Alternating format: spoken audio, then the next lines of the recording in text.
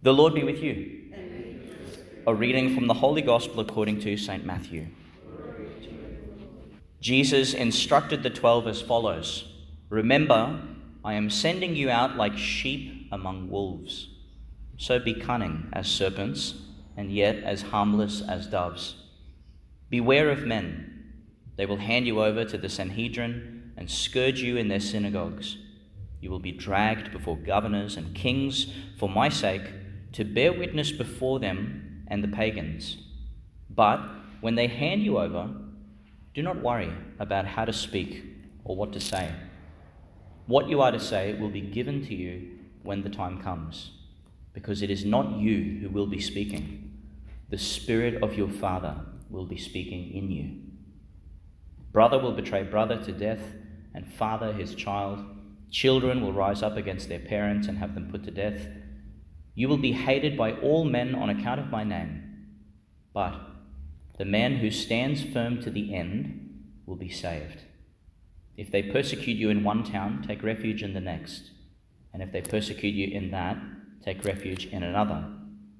I tell you solemnly, you will not have gone the round of the towns of Israel before the Son of Man comes." The Gospel of the Lord. Praise to you, Lord Jesus Christ. I mentioned the immanence of God, the closeness, the intimacy of God. I mean that locally, but I also mean it sort of temporally in terms of time. Because look at this closing line here in the Gospel. There's this almost an unreasonable urgency to it, isn't there? Oh yeah, just skirt around the nearby villages and things, because I'll be back very soon. And in fact, this is part of the urgency with which Paul's very mission was set out. Like, he literally thought, we better get this mission done. Christ is coming tomorrow, if not this afternoon. Let's finish it, And you can see it in the way he wrote and in the way he worked. I think we need that zeal always with us, because the mission is in fact shared with us as well. But more than a temporal proximity, more than closeness in time, I want to talk about the closeness of Jesus, which ought to be our greatest source of strength and consolation.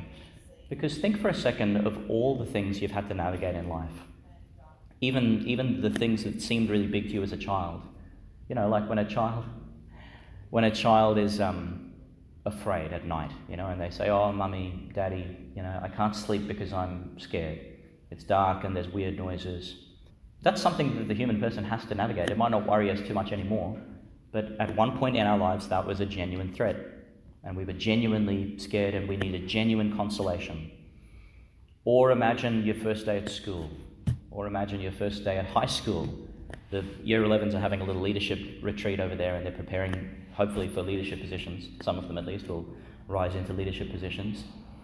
They're genuinely, maybe not scared, but it's a serious hurdle that they know they're going to have to cross. And so they're taking it very seriously.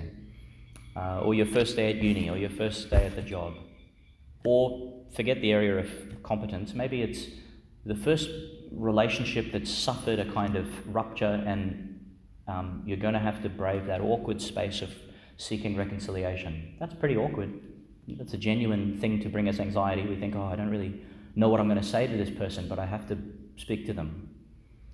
Or any number of these things that we know we're going to have to we know we're going to have to brave, and we don't really know what's going to happen once we get in that position, but we're heading there. If we're left to our own devices, if we're left to our own limited genius to figure it out, who knows what's going to happen? From the kid alone in his or her room in the creaky dark of the night, to the person who's doing something very extravagant that anyone would sort of quiver at for fear of competence or all of that. If we're left to ourselves, it's very difficult. What would be the most consoling thing, the most strengthening and confidence-giving thing possible, if the one in whom we trust was to say, "Don't worry when you get in that position, I'll be with you." This is at the heart of the Christian life. God doesn't send us out there on our own. We're sheep among wolves, okay, but he is with us. Look at this beautiful passage from Genesis, the last of these Genesis. I think it is anyway. What's on Monday, Tuesday? We've been hearing these archetypal stories from Genesis. Listen to God's words to Joseph, or Jacob rather. Jacob, Jacob, here I am, he said. I am God, the God of your fathers. Do not be afraid to go into Egypt, which for us can mean anything. Do not be afraid of X, Y, or Z. Why? I myself will bring you back again. I will make you great. I myself will go down with you. Isn't that a wonderful consolation? And he says it in a similar way in the gospel. When all these adversities hit you, when you have to cross every hurdle that seems unsurpassable, do not be afraid. Why? Because we're really smart and really strong and really, really creative? No. That's not our source of strength and peace.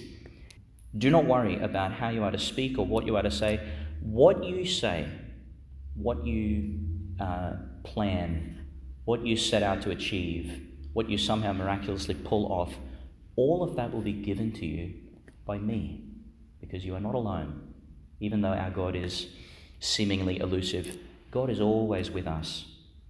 Behold, I'm with you always, even to the end of the age.